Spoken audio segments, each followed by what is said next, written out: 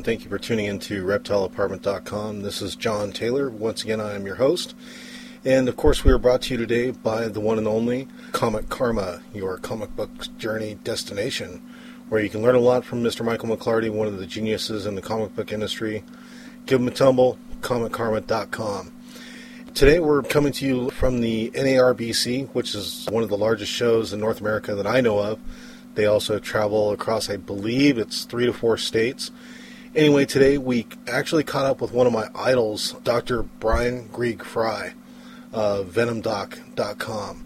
He sat down with us and talked to us a little bit about his current work with the Komodo dragons, as well as some of the other subjects that he's working on. So sit back, enjoy, and hope to see you soon. Thank you. So, sitting here today, amazingly enough, with Dr.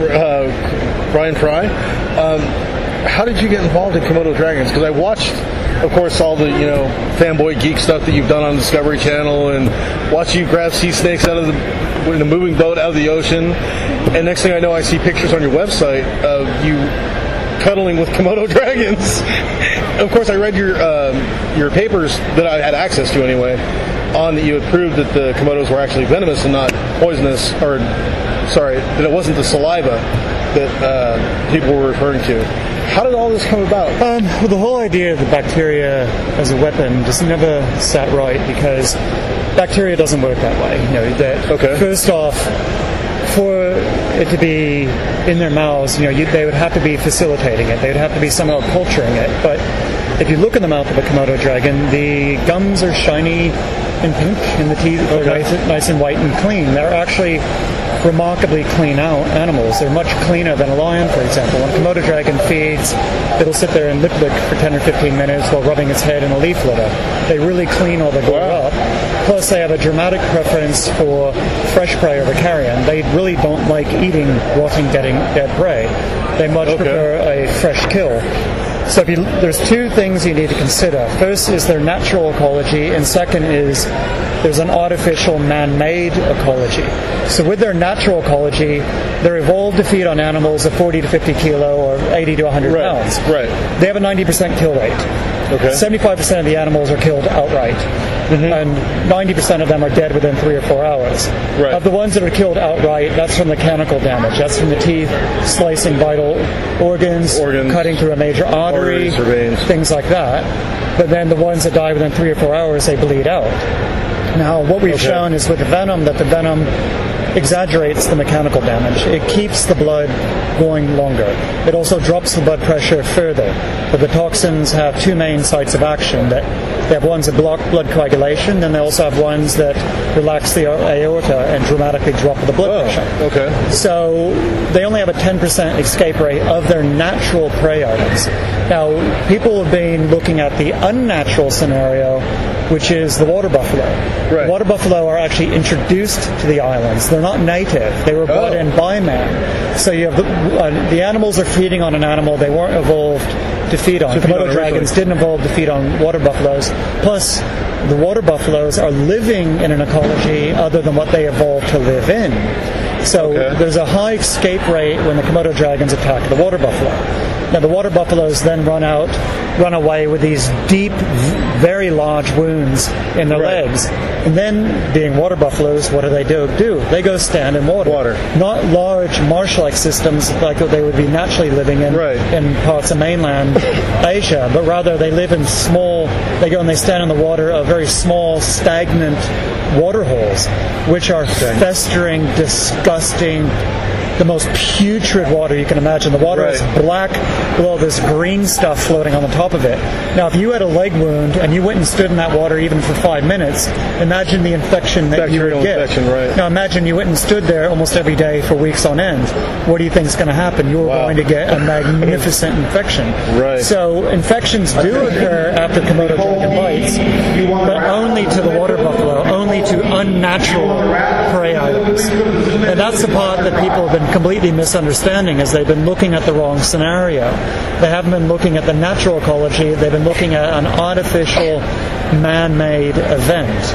Wow. And that's completely confused the perception of the Komodo dragons. Right. And it really is that simple. That venom was overlooked.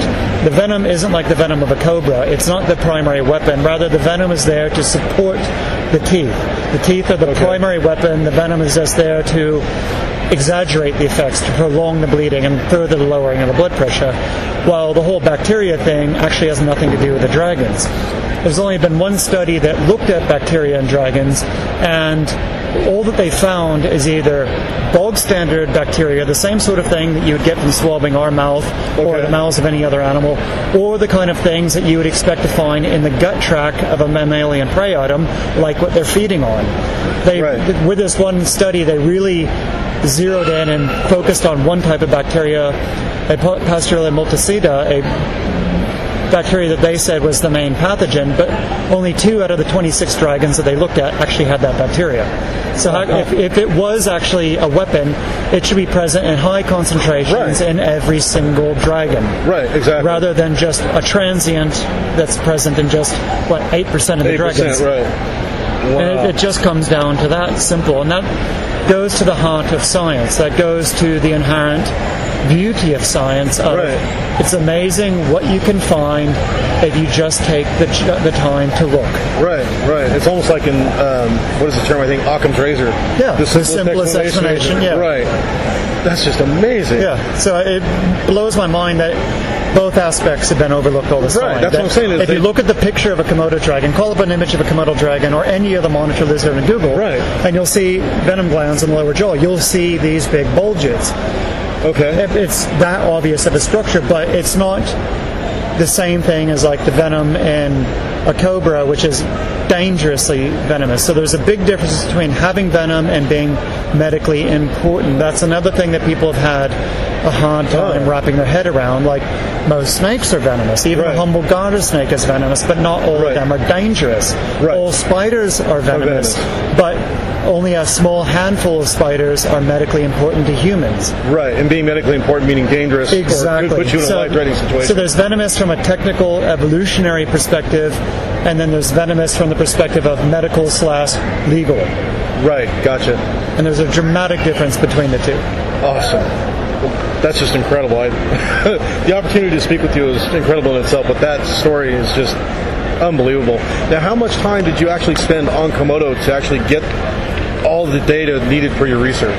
I've been to Komodo a few times, and every single time I go back, we find something new. Like on this expedition that we just did, that was when it finally clicked. What had been staring me in the face all this time of, I was thinking to myself, all right, well, sometimes there are infections on the water buffalo. Where is it coming from? Because I didn't believe that it was from the Komodos, and then we were sitting there, we're looking at the water buffaloes standing in the water, and smacking my hand to my head of, well, there we go.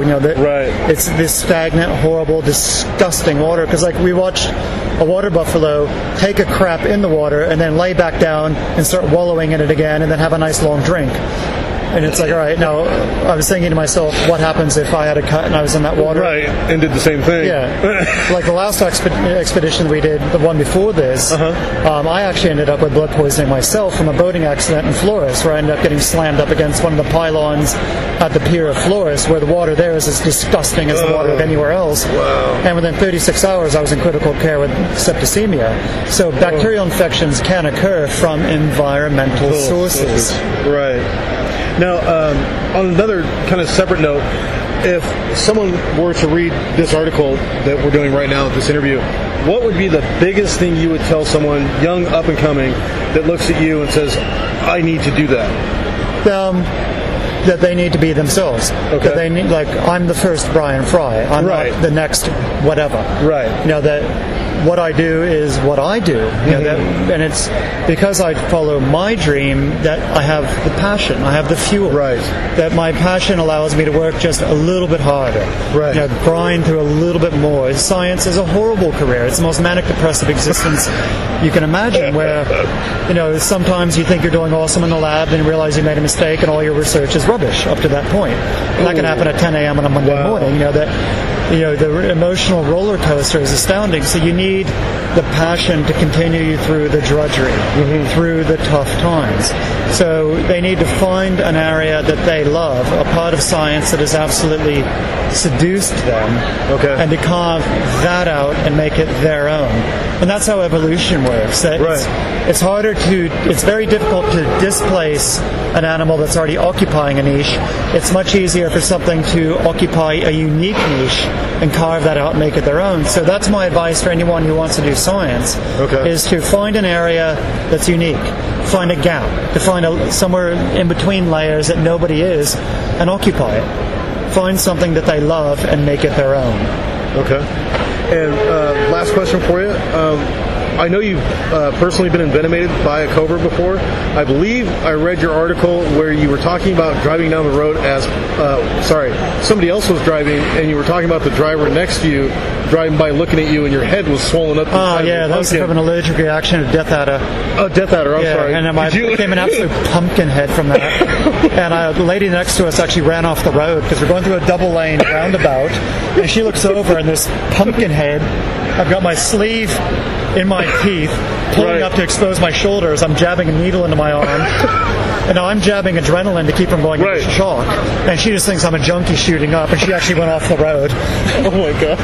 And I wonder, she must have needed therapy after that. I can only imagine what she thought was going on in the car next to her. That is awesome. And now, how many times have you been envenomated? I've had 26 bites. No kidding. Yeah, but I've milked at this time probably nearly 6,000 snakes. Right. So, it happens. You're working with inherently dangerous animals that are actively trying to defend themselves. Most of my bites have come from working with new species, because every particular species, or within a group of species, they behave in sort of conserved ways within that species. Right. But that means that they're going to do things, little tricks that you're not going to expect. Right. And sometimes they go left when you expect them to go right. That sort of thing. It happens. Like Michael Schumacher's wrecked a few cars along the way. Just a few. No, but the thing is that a couple of my bites have come from being complacent. Like one of my Death Adder bites came from, I was casual around the snake. I'll be honest about that. When people ask me what the most dangerous snake to have in a collection is, my answer is a calm one, because you drop your guard. And casualness leads to casualties. I had one particular Death Adder that was an absolute sweetheart. And I must admit, I took liberties with her. I wasn't as stringent with the protocols as I should have been, because it was so calm. Like, I never relax around a taipan. I never get complacent around a taipan. Something like that keeps you on your toes all the time. But it's very easy to get complacent around a snake like that. And that was fine 99 times out of 100, but number 100 was a real interesting situation. Wow. That was actually the pumpkin head. Wow. That bite was the one that I went into shock from.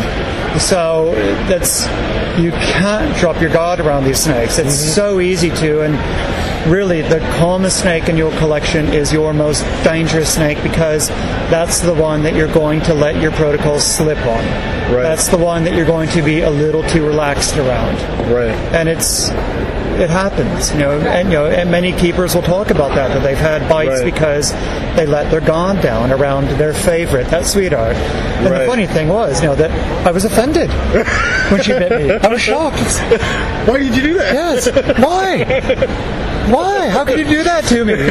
She was always fed first. I always kept her cage cleaned first. She was my favorite. She got all the attention. The nasty ones were the ones that got cleaned last. Exactly. She was the princess. That is awesome. It happens. Well, Dr. Fry, I don't want to take any more of your time, because I know you're still jet lagged, but I really appreciate your time. No problem. Thank you very much. Once again, thank you very much to Dr. Brian Greig Fry for sitting down with us at the NARBC show. And speaking of the NARBC, next week we are sitting down with Brian Potter, who actually puts together the NARBC show. He's going to talk to us a little bit about what it's like to actually organize these shows and travel the country, as it were, getting all these shows organized and what it takes to do it, that kind of thing. Once again, we look forward to hearing your comments. Give us some feedback, let us know what you think, and maybe possibly some future interviews that you guys would love to hear on ReptileApartment.com's The Living Room.